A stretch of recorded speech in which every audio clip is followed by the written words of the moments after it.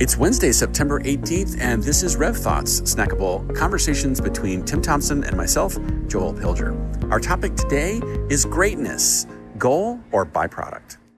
So greetings from Los Angeles. I'm doing the usual trek of, say, 13 miles to go across town, and it's going to take me 55 minutes. Yeah, perfect. I was in Los Angeles this weekend, and my third kid, I was dropping him off, Seamus, and he grew up there when he was little, but to reacquaint himself to it, and he was asking some of those very naive questions, like, how long will it take? And you just smile. You say, you don't want to know. Right.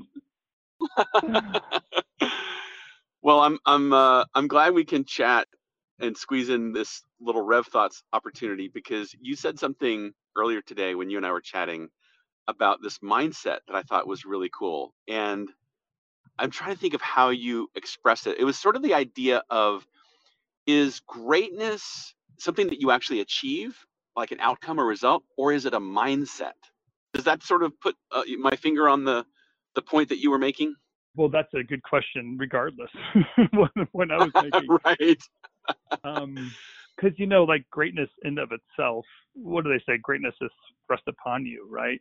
So I don't know if you can necessarily set out to be great. I think things are great based on a body of work, or the integrity of decisions, probably discipline in the process, even giving things up, knowing what to walk away from and sticking with something regardless of if anyone else believes you. And that's, being in New York City, what's so interesting is that all these art museums, I'm always curious on how, these artists are the ones that stand out. Right. And how history has chosen certain artists, no matter what museum you're in. When a Picasso is in that museum, it's a art of notoriety. And it's interesting, and then to study any of his life, and I've only done a little, but to recognize how often he was willing to start over or to experiment, to think there was something else, something better, I guess, and not just the status quo. So there is someone of just discipline and drive and desire, and he became great. I don't know if he was always great, or even a great person. Well, I'm not even sure he was. Well, we were talking about this. Let's put one little example out there that's a common narrative that we hear from studio and agency owners, and even maybe from some production companies. And it goes something like this: yeah, my little company, we're doing good and we're making progress, but we're not Buck. Now, of course, right. I just use the term Buck because Buck is this darling in our industry that's been wildly successful. They do beautiful work, obviously at the top of their game, and God bless them for that, right? We obviously celebrate everything that they've accomplished.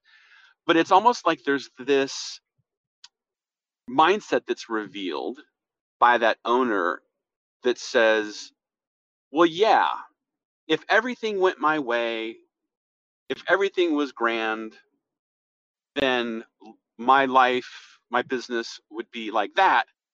But obviously that's not going to happen because I'm not Buck. And then there's this resignation or something. And I'm wondering, what is that?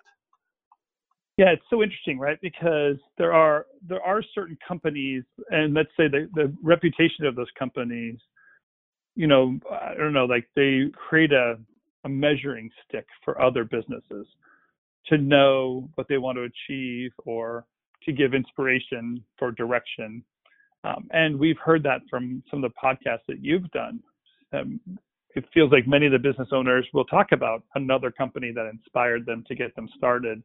And then we'll say some of the great ones that you've interviewed, you can tell when they stepped away. So they were inspired by another great company, but in order for them to become great, they had to step away. They had to do something different. And it's interesting, isn't it, how we want to, or we get in this industry to stand out and to be part of something, but to just go along with someone else's business or someone else's direction you know when you're a copycat and when you have to do something different in order to stand out as an individual company or an individual artist. Yeah. Well, I'm reminded, was it just last week when I remember I had Marcel from State in Confab, our weekly forum, and he was so great telling the story of how State Designs made this transition from, yeah, everyone was calling us and saying, can you do this project like Buck? And he said, I got to a place where I said, just call Buck. But that meant, yeah. And of course, that's why we love Marcel, right? But I know we shared this clip, I think, in 7 Ingredients, and a bunch of people were high-fiving and saying amen and all that, because there was a point in his journey when Marcel said, hey, I have a voice, I have a point of view, and I'm going to go for it, and I don't have to continue, I don't know, making excuses or resigning myself to something lesser. And that took time, it took intention, it took follow through and courage and all that. But obviously, they're now reaping the benefits of making those investments. Yeah, what's interesting, Joel, is like just between the two of us. So you took a path of being that individual that started a business to set themselves apart early on. And at the same time you were doing that, I was a person working for companies. So I wasn't really the decision maker if the company was going to be great or not. I really just got a job and was happy to have a job and did whatever work there was at the moment, right? That's how Sure. I chose to get started in business. In my past, my first job was the American Music Awards, and then the Oscars, and then RGA, which we did the title sequence for 7. That became Imaginary Forces. A very small group of us got that started. And then when I left Imaginary Forces, I went to Ewan Company, I went to Trailer Park, and then Rev Think. So like the path I was in was this Hollywood-based kind of front-end growing businesses. And each one I went to would double in size in the time I was there.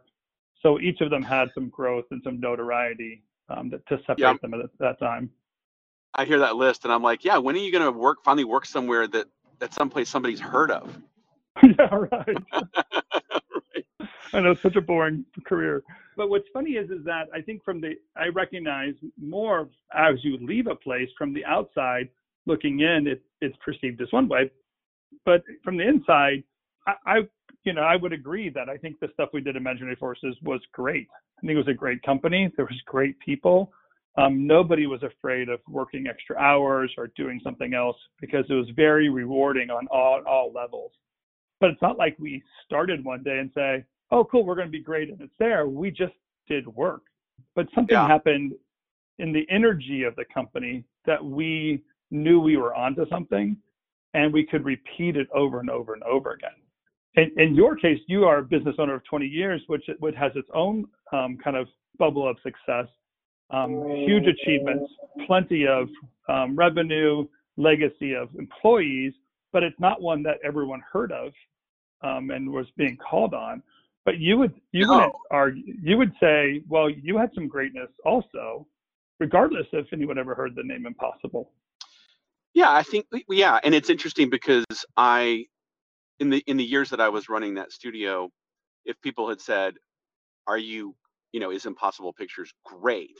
I think out of deference and respect for the people in the industry that I thought were truly great, I would say, "No, we're really good, but we're gonna be great. Like we're getting there."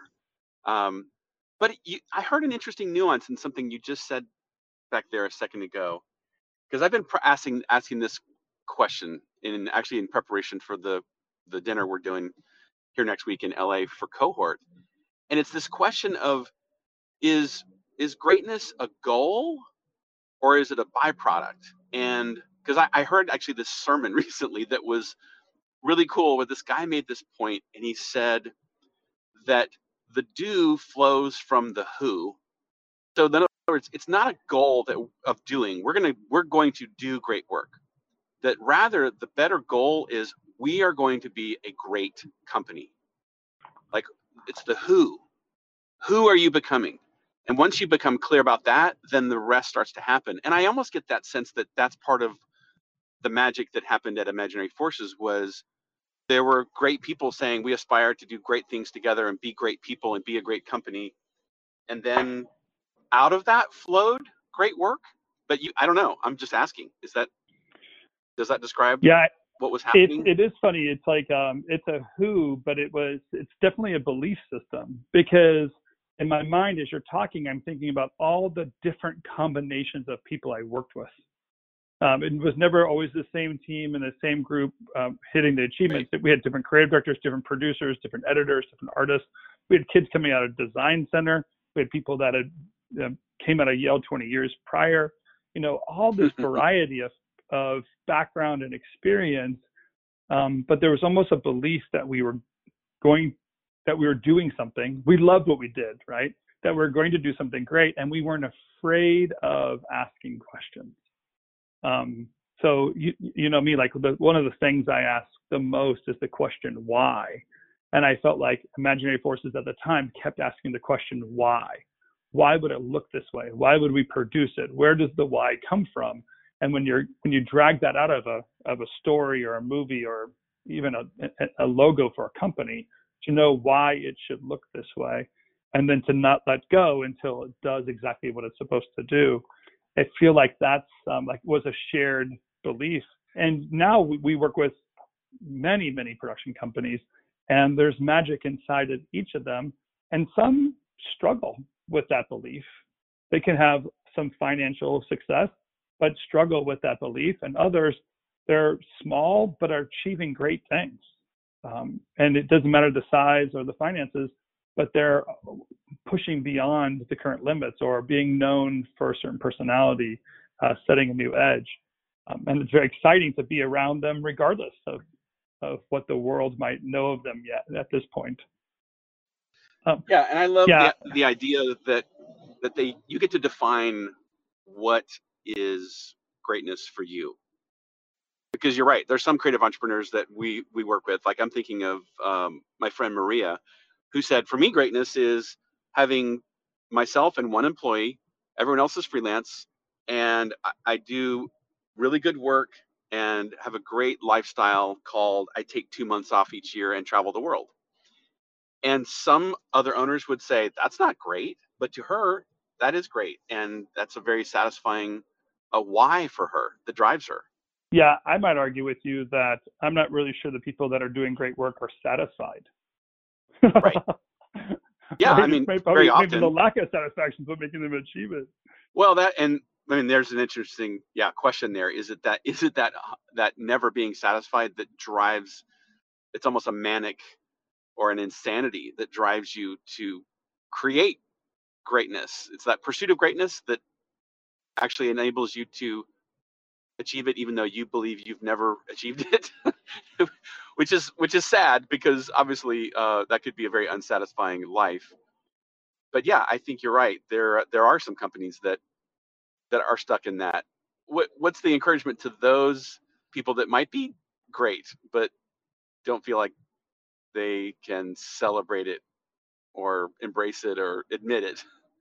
Yeah, I mean, first of all, it'd be hard to have a topic like this and not recognize Jim Collins' book, Good to Great, and recognizing Mm-hmm. what those companies did differently that excelled them beyond the current the common understanding or the common sense of achievement. So what makes Apple step out from all the competition when the time came down to it? And it wasn't Apple by itself; it was something that Steve Jobs specifically did when he was involved. And to me, there's that key person or key people, and I think first of all they know that they are winners, that they can do it, and they're not going to let go until they can.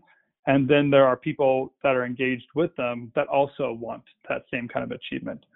So first I think it starts with someone. It doesn't even have to be the primary leaders, but somebody in the organization has to first kind of step up, start talking up the fact that it can be done and we are they, and magic will happen. I think of Justin Barnes, the interview you did recently with him from Versus, and his sense of attitude of he knew he was going to win. Like, that's it. And lo and behold, he is. I mean, he's doing wonderful in the process. Well, I'm thinking back to when in my years as an owner, I had this, maybe it's foolish naivete early on. And it expressed itself this way, that, gosh, yes, there are companies out there.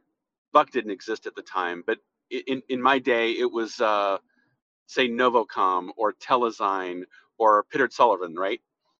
And what I told myself was, well, until somebody says, no, you can't do that, I'm going to play at that level, even though at the time I was nowhere near that level. But that attitude of, I think I can be great, and I'm willing to put myself out there and try and get that meeting, try and connect with that person, try and solve that problem, develop that expertise. And until somebody says, no, Joel, you suck, go away, I'm just going to keep showing up.